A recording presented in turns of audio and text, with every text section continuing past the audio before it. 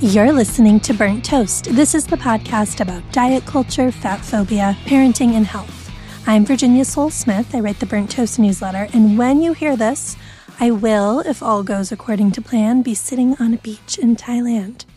Of course, that means I survived the 25-hour flight over and jet lag with my kids. And honestly, those both feel like very open questions as I'm recording this right now. But anyway, the newsletter and the podcast are both officially on holiday break along with my brain, so you are getting a rerun. I know New Year's is a fraught time for a lot of us. Resolution culture means that diet noise and fitness noise and everything is just turned up to level 1000 right now. And I was thinking about that and remembered this really lovely conversation that Amy Palangian and I had with Christy Harrison on our old podcast, Comfort Food. And I decided that this episode, called New Year, No Diet, would be the perfect rerun to share with all of you this week. It aired on January 13th, 2019, and wow, the world is different, but diet culture has remained so much the same. So if you aren't familiar with Christy, she is an anti-diet nutritionist, a journalist, and host of the beloved Food Psych podcast. She's also the author of the book Anti-Diet, and her new book, The Wellness Trap, Break Free from Diet Culture, Disinformation, and Dubious Diagnoses, and Find Your True Well-Being, comes out the same day as Fat Talk. So we will be celebrating book birthdays together in April, and I'm hoping Christy will be back on the podcast in real time then to talk to us about the new book, which is really cool. I think Christy is just one of the most thoughtful journalists I know. She is truly a calm and reassuring voice in the anti-diet space. So if you are struggling with any version of the New Year's bullshit right now, I think you're going to find this conversation really grounding and helpful. And Burnt Toast will be back next week in your inboxes with an essay on Tuesday, January 10th, and in your podcast feeds with an episode with the great Aubrey Gordon on Thursday, January 12th. I know you don't want to miss any of that, so make sure to sign up for the newsletter at virginiasolesmith.substack.com, and make sure you are subscribed to the podcast in your podcast player so the new episodes automatically download. Now here is 2019 Christy and Amy and me. Hello and welcome to episode 22 of Comfort Food. This is the podcast about the joys and meltdowns of feeding our families and feeding ourselves. So happy New Year, guys. It's 2019, which kind of blows my mind. And this is our first episode of the new year. So you're probably surrounded with a lot of diet talk this week, if not for the past few weeks already. People starting New Year's resolutions, detoxes, new wellness plans, like everything flooding your email box and your social media feeds. So we are here to help you withstand that onslaught and make this year the year you actually feel good about yourself and your food, no matter what you're eating. I'm Virginia Sole-Smith. I'm a writer, a contributing editor to Parents Magazine, and author of The Eating Instinct, Food Culture, Body Image, and Guilt in America. And I write about how women relate to food and our bodies in a culture that gives us so many unrealistic expectations about both those things. And I'm Amy Palangian, a writer, recipe developer, and creator of Yummy Toddler Food and Yummy Family Food. And I'm a contributor to All Recipes magazine, and I love helping parents relax in the daily challenge of feeding their kids. And today we have a very special guest. Joining us is Christy Harrison, an anti-diet dietitian, host of the amazing Food Psych podcast, and the lead character in Chapter 2 of The Eating Instinct. So, Christy, welcome. Thank you for being here. Thank you so much for having me. Why don't you tell us a little more about you for our listeners who might not have encountered your amazing work yet? Absolutely, yeah. So I'm Christy Harrison. I'm a registered dietitian, nutritionist, certified intuitive eating counselor, and the host of Food Psych podcast, as you said. And I am also the author of a forthcoming book called Anti-Diet, Why Obsessing Over What You Eat is Bad for Your Health, which will be out late 2019, actually. So in time for the sort of New Year and holiday season of the coming year. Excellent. Yeah. Can't wait. And we're so excited to have you with us today because the start of the new year is always feels like such a vulnerable place for so many people, which is, sort of, it's strange because most of us know that resolutions don't really stick around, and yet there's all of this pressure for us to do it. Can you talk a little bit about like why we all get pulled into this? Yeah, absolutely. I think the real reason we all get pulled into this is what a lot of people call diet culture, which is a system of beliefs that really privileges smaller bodies and stigmatizes larger ones, elevates some foods while demonizing others, and promotes weight loss as a means of attaining higher status and moral virtue, and oppresses people who don't fit those molds, fit into the cultural ideal of thinness or the cultural ideal of what health, quote unquote, is supposed to look like. So diet culture, that's sort of like a long, like a lot to unpack there. But basically, this system of beliefs is with us all year round, 24/7, 365. It's present in the media, of course, and that's what often gets the most attention, like the photoshopped, airbrushed images of impossibly thin models. But equally important is the diet industry, or what's now known as the wellness industry, which, Virginia, you write about really profoundly, eloquently in your book. And the wellness industry has sort of become the new guise of the diet industry in the 21st century. So we have still the traditional diet industry and now the wellness industry. And we also have just sort of the everyday cultural manifestations of this belief system, which can take the form of like a parent making a negative comment about their child's body size, or kids teasing each other for their body size on the playground, or your coworker making some comment like, "Oh, are you going to eat that? That has gluten in it. That's terrible for you." Like all of these tiny little manifestations. I saw a friend of mine was telling me that the TV show Peppa Pig has like a bunch of fat phobia in it. Oh, really? It breaks my heart because my daughter loves Peppa Pig, but they shame Daddy Pig a lot for his food stuff. It's a hard one for me. Yeah, it's so really upsetting. painful. Yeah. And it's everywhere. It's in these like cute cartoons, that our kids watch and stuff. So it's really ubiquitous. But the New Year is particularly prevalent for diet culture. Diet culture is particularly prevalent in the new year because it's just sort of become the season where the diet industry does its big push to sell you things. The idea of new year and sort of renewal, I think, lends itself to this concept that, well, now you've just come through the holidays, you've been eating and quote unquote indulging so much that now it's time to like buckle down and really shrink your body and make a resolution to change this year. And it dovetails nicely with the fact that we know that diets don't actually work long term. And by diets, I really mean everything from traditional sort of Jenny Craig Weight Watchers, although now they're calling themselves WW for wellness, right? Everything from that to, Whole30, paleo, keto, like the things that are that hold themselves up as just an eating plan or a template or a protocol or a reset. Like they use all these different words. They say they're not diets, but they actually still fall under the umbrella of diet culture. They actually still are diets by another name. And so this time of year, it's their time for their big sales push, their time to get more clients on board. And those things don't actually work long term. So we know the research really shows that any sort of diet, whether it's, again, wellness or traditional diet, the quote unquote benefits or the weight loss effects certainly don't last beyond like about the 3 to 5 year mark is when we see the vast majority of people have put back on all the weight that they lost. And oftentimes up to 2/3 of the time, people end up regaining more weight than they lost. And so intentional weight loss, whatever brand, whatever sort of plan you're using, doesn't actually have long-term effects. It actually results in weight cycling in the long run. I find it so interesting to think about this as a lot of it is tied to the holiday excess, but then like that marketing piece. Yeah, I was going to say that's so interesting because we think of the new year as almost like this, I don't know, for some people it's like a spiritual time or just like a tradition, and that it's in fact like actually part of, it's a line item in someone's business plan of like, wait, January is where we do the big push. It's not really this sort of organic thing in the calendar. It's actually very manufactured. Yeah, it's really insidious. It's like taking this thing that can be so beautiful and spiritual, and like cultures around the world have a New Year tradition, a New Year celebration of some kind usually. Right. And there's something really lovely about the idea of like a fresh start, or, I'm someone who really enjoys celebrating New Year's, just even though I know it's sort of an arbitrary thing, it just feels like a lovely chance to like set an intention for the year. Something about it is appealing, but Yeah, that's interesting that it's so industry driven.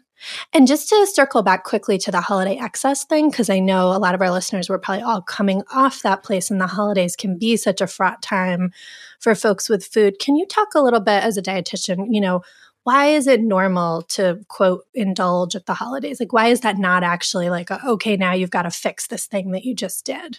Right. Yeah. So I think, really it is incredibly normal and part of a balanced and healthy relationship with food to have these holiday moments where you're enjoying foods that you might not have at other times of the year, that you're really partaking in these traditions and celebrating with food and connecting over food.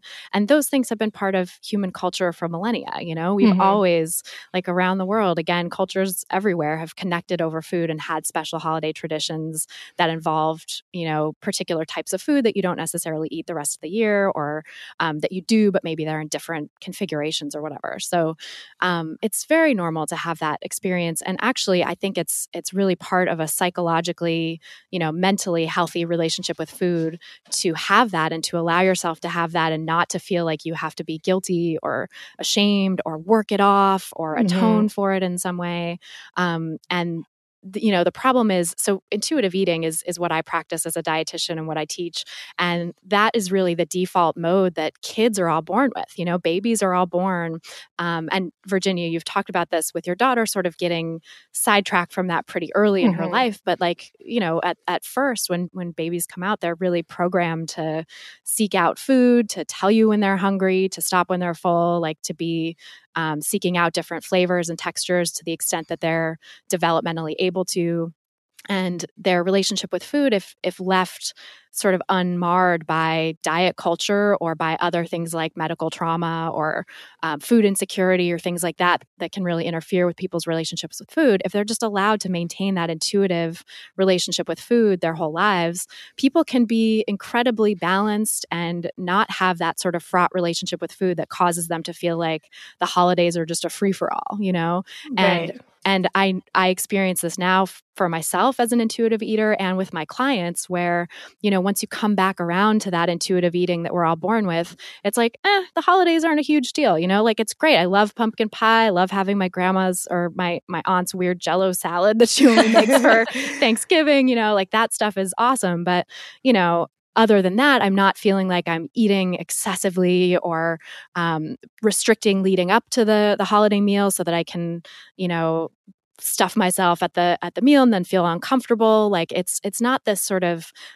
restrict binge cycle that it used to be when when my clients were, really steeped in diet culture. It becomes a much more relaxed, easygoing type of thing. So it really can be this celebration, this enjoyment, this opportunity to connect with people over food without having that extra layer of guilt that diet culture really piles on. And I always think about when I was a kid, so I come from a big Italian American family, and at the holidays there was like a ton of food everywhere. But then at the same time, we were like for some reason, like not supposed to eat it all. Like it was just this very confusing situation for me. And so like now as a parent, I am very aware of like, we make a special thing. I want my kids to be able to enjoy it without putting all of these restrictions, like just confusing the heck out of them. Right. Then knowing that everyone's so excited to see this food and simultaneously horrified by it is such a confusing message for kids and for all of us. Yeah, it really is. And I feel like our culture sends those mixed messages so much. It's like we have so much food advertising and that gets blamed and the food environment gets blamed with the large portion sizes. And, people say that that's the cause of so many health conditions and the quote unquote obesity epidemic in this country. But really, research actually shows that people who are intuitive eaters who have not succumb to diet culture, who've not been taken away from their body's natural cues about food and are not fixated on weight and things like that, can actually make the same choices, the same balanced choices that they would make without those sort of cues around them. So really it's people can be in an environment with abundant food and still honor their hunger and fullness cues, still honor their desires and, find satisfaction and pleasure in food and connect with other people over food without feeling like they've like gone too far or they have to atone or anything like that.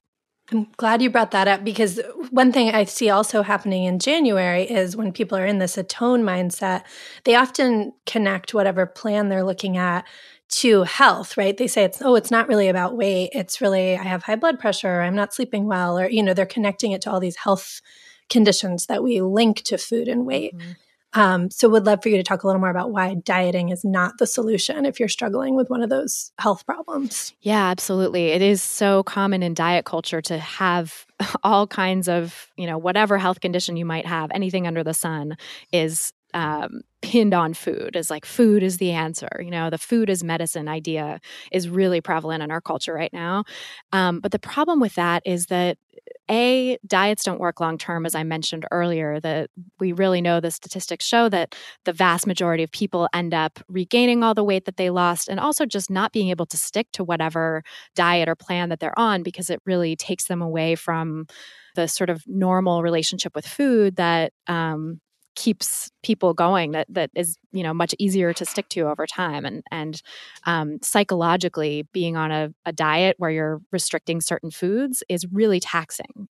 That sort of willpower that people have to exert to change their eating and restrict their eating over the long term just doesn't hold up, because we have an exhaustible supply of willpower, and so when we're trying to govern our relationship with food through sheer will, it really doesn't work. It doesn't last. It's not sustainable. And actually, we know that weight cycling, which is the inevitable cycles of yo-yo dieting that happen because diets don't work and the vast majority of people gain back all the weight they lost and oftentimes more, then people are doing these weight cycles again and again, often dozens of times throughout their lives. And we know that that's actually an independent risk factor for things like heart disease, blood sugar abnormalities, all kinds of conditions that tend to get blamed on weight itself. And in fact, there's research showing that the heart risks, the excess heart risks that are seen in people in larger bodies can actually all be attributed to weight cycling alone. So not the fact of the larger body, but just to the fact that people in larger bodies are more likely to have dieted more often because of the pressures that they face in diet culture to shrink their bodies. And that in and of itself puts their heart at greater risk. That's pretty mind-blowing. So basically dieting to, quote, improve your health is like you're going to end up doing the opposite. Yep, it's counterproductive. It's counterproductive, not only for physical health, but also for mental health. And we know that mental and physical health are very strongly linked, so that if you're doing something that negatively affects your mental health, you're actually affecting your overall health as well. And, it's really any sort of diet, any sort of plan or protocol or lifestyle change or whatever you want to call it is actually creating disorder in your relationship with food, because an ordered relationship with food, if you will, is like intuitive eating. It's what we're all born knowing how to do. It's that ability to seek pleasure and to have, some consideration for nutrition, but mostly to follow your hunger and fullness cues, to have, seek out pleasure, to seek out balance, not to follow diet rules that govern how you eat. Diets take us away from that intuitive relationship with food and create disorder in our relationship with food and create this sense of having to rely on something external to ourselves to govern our eating instead of knowing and trusting that our bodies will take care of this, that our bodies have got this, and that we can, really trust ourselves. So when we're taking ourselves away from that intuitive relationship with food, we're also creating a lot of mental stress and strain that can additionally impact our physical health as well. And of course, just mental health in general is really important to overall happiness, the way that people parent.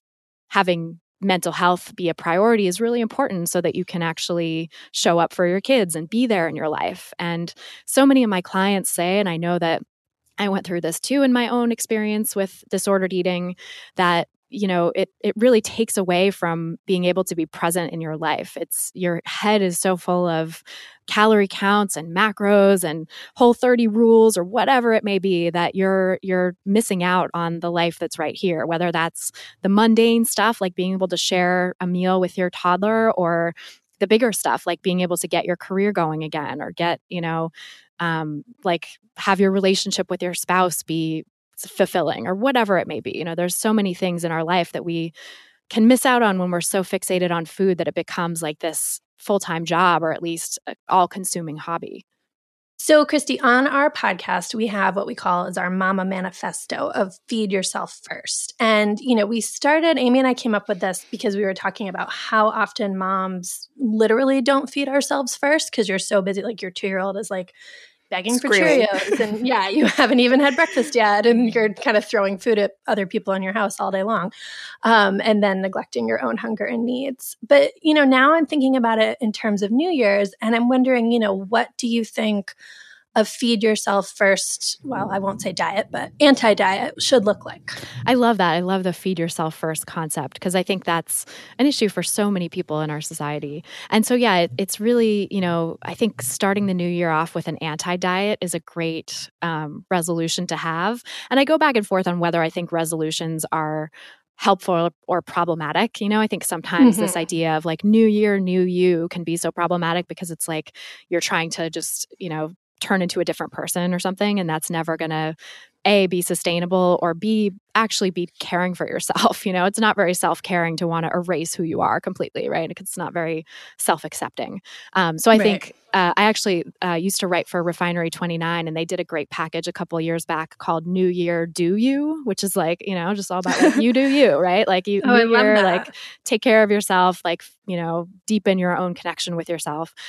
So that's kind of what I would advocate is, for a New Year Do You kind of thing where you're working to try to really connect more with yourself, maybe have a resolution to do that. I think an anti-diet approach really fits well there. It's a great idea to, instead of make a resolution to try to lose weight or to, quote unquote, get healthy by cutting out all kinds of different foods or going on the latest, plan, template, protocol, lifestyle change, whatever, really to think about just getting back in touch with your own body's needs and doing your best to reject diet culture and reject the diet mentality. So really like an anti-diet start to the new year, because research actually shows that when people can reject those diet rules and not be governed by them, they're on a much better path in terms of their physical health, their mental health. Their cholesterol levels are lower, their levels of disordered eating are lower, like their self-esteem and their mental health are better and all these benefits. So really the first step with getting back into that intuitive eating practice is unearthing all of those diet rules and regulations that you've been holding on to that you might not even know. They can be so subtle. It's like you don't have to be on an official diet to still be dieting. You don't have to be on an official diet to still have the diet mentality and to still be governed by diet rules. Oftentimes it's vestiges of diets past, or it's things you've picked up from magazines or that your mom said to you when you were a little kid that stuck with you. Like it's all of these different things that swirl around in our head about food and bodies that make it really hard to have this authentic connection with food and our bodies. So, really starting to unearth that. And I like to do and recommend a practice to my clients where you journal every day about this stuff, make a little bit of time. Maybe it's 5 minutes in the morning or in the evening or while your kid's taking a nap or something, where you just sort of catalog what's come up in your head around food and body thoughts in the past 24 hours and try to think about where that actually comes from and whether you want to believe it or not, whether it's something that you're ready to start to let go of and what might be an alternative to that kind of thought. So for example, one thing that I see a lot in my clients is that they won't eat enough during the day. And I think that's very true with parents in general, is like you're taking care of your kid. And like you said, you put them first. You don't eat your lunch is the leftovers that they don't eat, the crust of their sandwich. And like, that's not a satisfying lunch, So by the time dinner rolls around or evening rolls around, maybe you finally put the kids to bed and you're just like, I'm ravenous, I eat everything in the house. And people often blame themselves for that and think I have no willpower, I have no self-control. That's actually diet mentality talking. That's, that thought that's shaming you for eating like that is actually the diet mentality saying that like, you're supposed to be controlling yourself. You're supposed to be quote unquote good. And actually what it is that you didn't eat enough during the day. You didn't care for yourself and nourish yourself as you needed. And so of course your body's just going to be like, well, let me get it by hook or by crook, like whatever I need to do to get fed. And so, a solution to that might be, like you said, feed yourself first, making sure that you have a plan for how you're going to feed yourself as well as your children throughout the day. And also maybe having snacks while they're asleep, while they're taking naps or whatever, just as you would probably pack snacks for them when you're going out, right? To make sure they don't have a meltdown in the grocery store or whatever. Pack snacks for yourself too, make sure that you're nourishing yourself throughout the day as well. And what do you do about all of like the noise that we're hearing on social media and like in real life from friends or family members who are sort of talking about their cleanse or their detox, or even like a doctor who might say something unhelpful about your weight. I know at one of the companies I used to work for, there was always this challenge of like a weight loss challenge. And if you didn't join, you had to join it in order to like get a discount on your health insurance. It was like this very convoluted thing. And but like there are all of those factors that come up in the course of our daily life that can be hard to filter out. Yeah, you're just surrounded by other people's diets, even if you're trying to choose a different path. I know. That's why diet culture is so hard. And it's actually why I started talking about it, because I think it's one thing to be an individual trying to recover and doing your best to get over diets on your own or with the help of a professional. But then if you're having to go back out into this culture that's constantly pushing diets in your face again, it's like, okay, well, got your work cut out for you, So I really think it's kind of a social responsibility as well as, it's not an individual responsibility, really. There's only so much we can do as individuals. And I think we need a huge cultural change. That being said, there are ways to be resilient to this culture until we have the major cultural shift that we need to have. One thing is having a very liberal delete and block policy or unfollow policy on your social media. Like I'm all about, unsubscribing from the email lists of people who are trying to sell you cleanses. Unfollowing the people who are doing Beachbody and trying to like message you to get you to be on their team or whatever. Like, unfollow, unsubscribe, just kind of spend some time scrolling through your feeds and see if, see who makes you feel bad about yourself or see who makes you feel like, oh, maybe I should really try that thing that she's doing and they're doing. And, like if that comes up for you, just identify that, notice that as like, okay, that's a diet culture trigger that I actually don't need in my life. And so I'm going to choose to unfollow this person, even if it's a good friend. Like you can actually mute people on Facebook without unfriending them, so they'd never have to know that you unfollowed them, their news feed or whatever. And if it's in person, how do you handle it? I mean, I have to confess to a total fail on this front. At my Thanksgiving dinner, some relatives started estimating the calorie counts in the whole meal. And I was like so shocked that it came up that I didn't speak out. And I felt like afterwards, like, oh my gosh, like I read this whole book about this. Like this is my platform. But I think I was so surprised they brought it up with me in earshot. I was just like, what is happening right now? But I did think afterwards, like it's also very socially awkward. And, for people who do this work, you can say like, hey guys, remember this work that I do. But for people who, are just going through their normal life and this is just something they're struggling with, like how do you advocate for yourself in a group conversation or in, when all your coworkers are gathered around the water cooler trading these diet tips? Yeah, it is really socially awkward. And I want to just like empathize with that and say, it's not always going to be easy. You're not always going to find the right words. You might not always be able to challenge it. And that's okay. Like, don't feel like you have this responsibility to do it every single time because we all have, our own stuff going on. And sometimes, I mean, even I'm like, here's somebody saying something and I'm like, I just don't have the energy to deal with that. I just can't do this one. So yeah, I think it's a matter of, a couple things. One is, simply just leaving the room if you can, or leaving the conversation or changing the subject. That's a little easier to do if it's a bigger gathering where you can sneak off somewhere and nobody's going to, be like, oh, wow, why'd she just walk out of this room or whatever? But you can always do that. You have the ability to leave. You can also set boundaries with people in your life to the extent that you feel comfortable with them, to the extent that you have a close enough relationship to do that. You can say like, I find that it's really easier to start with yourself and start with the personal rather than getting into like the science or, talking about why diets are bad and shaming the other person for being on a diet or something, but putting it on yourself and saying like, for me, honestly, like diet talk is really hurtful and problematic because I've had a really hard time with diets. I've had really disordered relationship with food over the course of my life. I'm trying to heal from these issues, and hearing people talk about diets is just really triggering. It's really harmful for me right now. So I'm just, asking if we could please like not talk about that. I know that you're doing your paleo thing and you're really excited about it or whatever. That's great for you, but I just, like let's talk about something else. And so if it's a close enough friend where you can say something like that. I think that can be really helpful.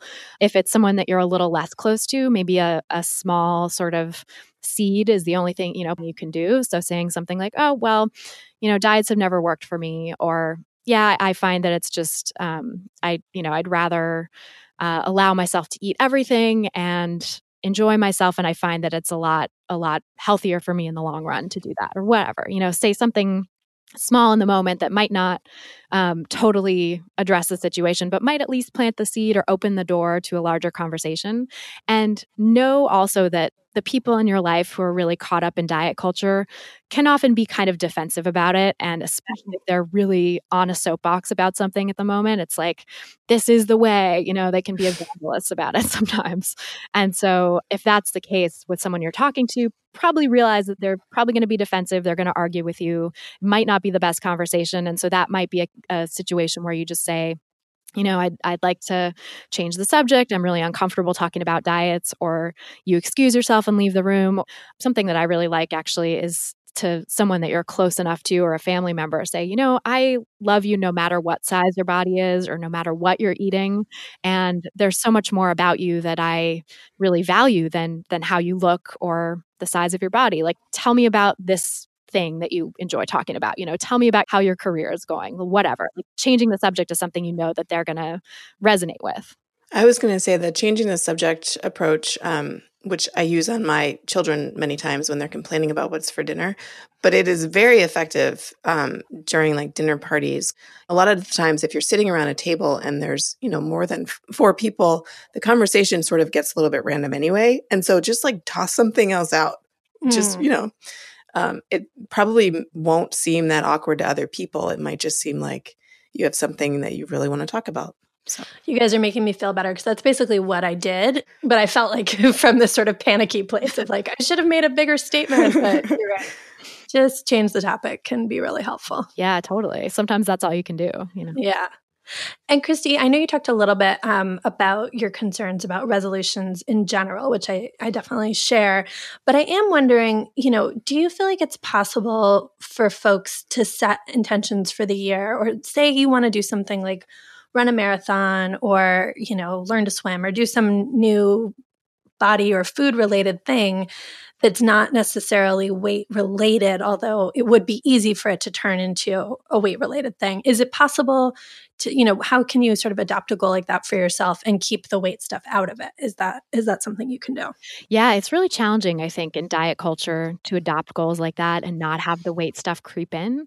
I think it's just a matter of being in continual dialogue with yourself and sort of taking a critical look at, why do I really want to do this? Like, is it for a sense of accomplishment? Is it for a sense of, something to do that makes me feel really present and sort of like a meditative practice that I enjoy? Is it to prove something to myself? Like, all of those reasons could potentially be valid and something that you want to pursue. But is there something in there about wanting to change my body? Is there something in there about feeling like I need to be smaller, or I need to be more quote unquote toned or more fit? And like, what is that about? What is that really about? Am I feeling like the body I'm in right now isn't good enough? If that's the case, I would recommend not actually pursuing that goal until the motivation around changing your body becomes like way down on the list. In diet culture, it's very hard for it not to be present at all, especially at first when you're working on changing your relationship with these things. But if your motivation for physical activity is like, number 1, to feel good, number 2, to shrink my body, number 3, to be more toned, to look better in a bikini, I would say like push pause on that activity and, step away and do some work on your relationship with exercise, your relationship with your body, your relationship with food, and then see if you can come back to it where, maybe those ideas are still in the back of your mind. Maybe that's like 7 or 8 down the list of why you want to do this thing, but that, it's not the main driving force. That makes a ton of sense. Yeah, and I found that in my own relationship with exercise, I will say like that was a huge key to healing it, because I was in my disordered eating days very much an over-exerciser, very much like using exercise to punish myself or to try to make up for what I, for the binges that I was doing, which were really just due to not eating enough throughout the day, the rest of the time. And when I really was focused on trying to heal my relationship with exercise and not be so instrumental and disordered about it, I found that practicing that and saying like, you know what, I'm not going to let myself even do this yoga class. If the primary motivation or secondary motivation is like, oh, I'm feeling kind of, my pants are tight today, I need to get back into the yoga practice. Like, no, I'm going to like spend that time doing some sort of, self-development work or just something that makes me feel good that has nothing to do with my body. That's such a smart way to think about it. I don't think I've ever heard anyone explain it like that. So thank you. Like thinking about all of the things that I've done in January's past. Well, it requires a lot of radical honesty with yourself. I mean, I've definitely done it where I'm like, no, I'm sure it's just that I want to swim across the Hudson River. I'm sure I just want to, which it really was in large part. I wanted to show I could swim across the Hudson River. But for sure, number 2 on the list was I had just had a baby and, was struggling with all of the postpartum body image stuff. And so, yeah, it's tough to kind of sit with that and parse through like what is really motivating you. But that's really smart advice. So thank you so much for joining us. This has been a really awesome way to start the new year, and hopefully we'll hear from a lot of folks with their stories, and maybe they'll have some questions for us. So can you tell our listeners where they can find you if they want to listen to your podcast or follow you online? Absolutely. Yeah. So people can find me. The best way is on my website. It's christyharrison.com. And from there, you can find pages for the podcast and my writing and other work. And you can also just type in Food Psych to whatever podcast provider you're listening to this on. Food Psych is spelled FOOD space PSYCH. There's no E on the end. That would be Food Psyche. So it's and so I'm there. I produce new episodes every week, and I'm on Instagram and Facebook and all the social media as well. But you can find that all on my website, christyharrison.com. Awesome. Thank you so much, Christy. This has been so great to talk with you. Thank you so much. It's great to talk with you both. For this week's Unrelated, I wanted to talk about the last week of my life where I've basically questioned all of the choices that led me to become a parent. Because our baby Beatrix, who's 13 months old, has had a terrible ear infection. And I want to be clear right now, I have had a kid with true medical catastrophes. Ear infections are not life or death. They are not a serious medical issue. So please don't think I'm trying to like equate our trauma to any serious thing, because it wasn't. But it's so aggravating because she was pretty miserable, dealing with fevers and a snotty nose. And then it went to an ear infection, and she hates taking her amoxicillin. But the big thing was she really stopped eating. And it was so interesting because, of course, again, I've had the more severe version of this. But to suddenly have my baby who from birth has been a very food-motivated child and just, happily eats everything. I mean, solid food went out the window on day 1. She was like not interested in breakfast, lunch, or dinner, like, throwing food off her high chair, just totally refusing. And Did you know she was sick at that point? We knew she had a really snotty nose. Okay. But I don't think she had broken a fever yet. The appetite went away pretty quick. Like she'd had a cold for about a week, and it was like getting, like the snottiness was getting grosser, not less gross. And so then day 1, last Monday, she like just shut down on solid foods. And then by day 2, she was rejecting her bottles too. And that's like even scarier because at first you're like, solid food, whatever. She's got formula. It'll be fine. And then when she started pushing away the bottles, she'd have like an ounce, maybe 2 ounces and push them away. It just reminded me how nerve-wracking it is when your kid won't eat. And I know she's been growing very well. I know she's got reserves, like, again, not a crisis situation. It just really, drove home for me how unsettling it is. And it gave me kind of renewed empathy whenever parents talk about like, oh, but my kid's really not eating. Like it really gets you right in the gut kind of fear about your kid. We had something similar with Tula, who basically had a cold for like a solid month and would like occasionally spike like 102 fever, and then she'd like be fine 2 hours later. And so we had all these days where I'd keep her home from daycare, of course, and then like by like 10 a.m. she was like bouncing off the walls, fever, like derailing your work day. And she's old enough that I sort of thought, I kept asking her like, do your ears hurt? Like does your head hurt? But like she's old enough that she can talk really well and she's like pretty eloquent for a 2-year-old, but like she didn't have the words to explain. Yeah, they can't always express. I've definitely noticed that even with a pretty verbal kid, they can't always express pain or where the pain is, or like be sort of like, it's hard for them to get that across. So we had a number of dinners where she just like wanted someone to hold her and would just cry. And it was so, it was not her personality, and I was not prepared for it. Yep. And it was like, totally like 2 nights in a row. And I was like, what's happened to our child? And like, is she ever going to come back? Can I have her back? Yeah. I want the nice kid back. This one's really hard. Yeah. Yeah. So some things I did that did help, because I mean, Beatrix then basically did not eat proper meals. Like I would say she was having, on a normal day, she drinks like still around 20 ounces of formula, or it's like formula and regular milk. We're kind of transitioning anyway. And this week she was like 8 or less per day, like sometimes like 6 ounces. Like that was, so it was a pretty big drop off. But she did still go for water in her sippy cup.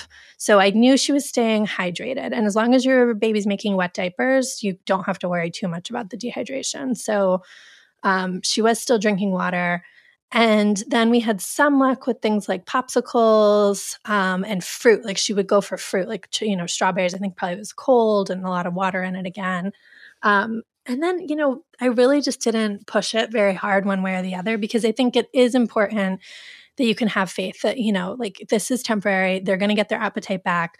And I think what can go off the rails in these situations is when parents freak out, again, very understandably, and push too hard on the food. And then, especially with this age group, you're really at risk for setting up a power struggle that could stay with you long after the illness. Like you can really get yourself into a bad pattern. Yeah, I was going to say, like, what was it like when she started eating again? Did you have, like, were there any issues with, like, any habits that she'd picked up? The biggest thing that we're going to have to reset is holding her during meals, because she was so miserable and not eating, she would scream. And so I would take her out of the high chair and then basically, just like you said, like hold her while she sobbed while I tried to eat my dinner. It was a fun week, you guys. I loved it a lot.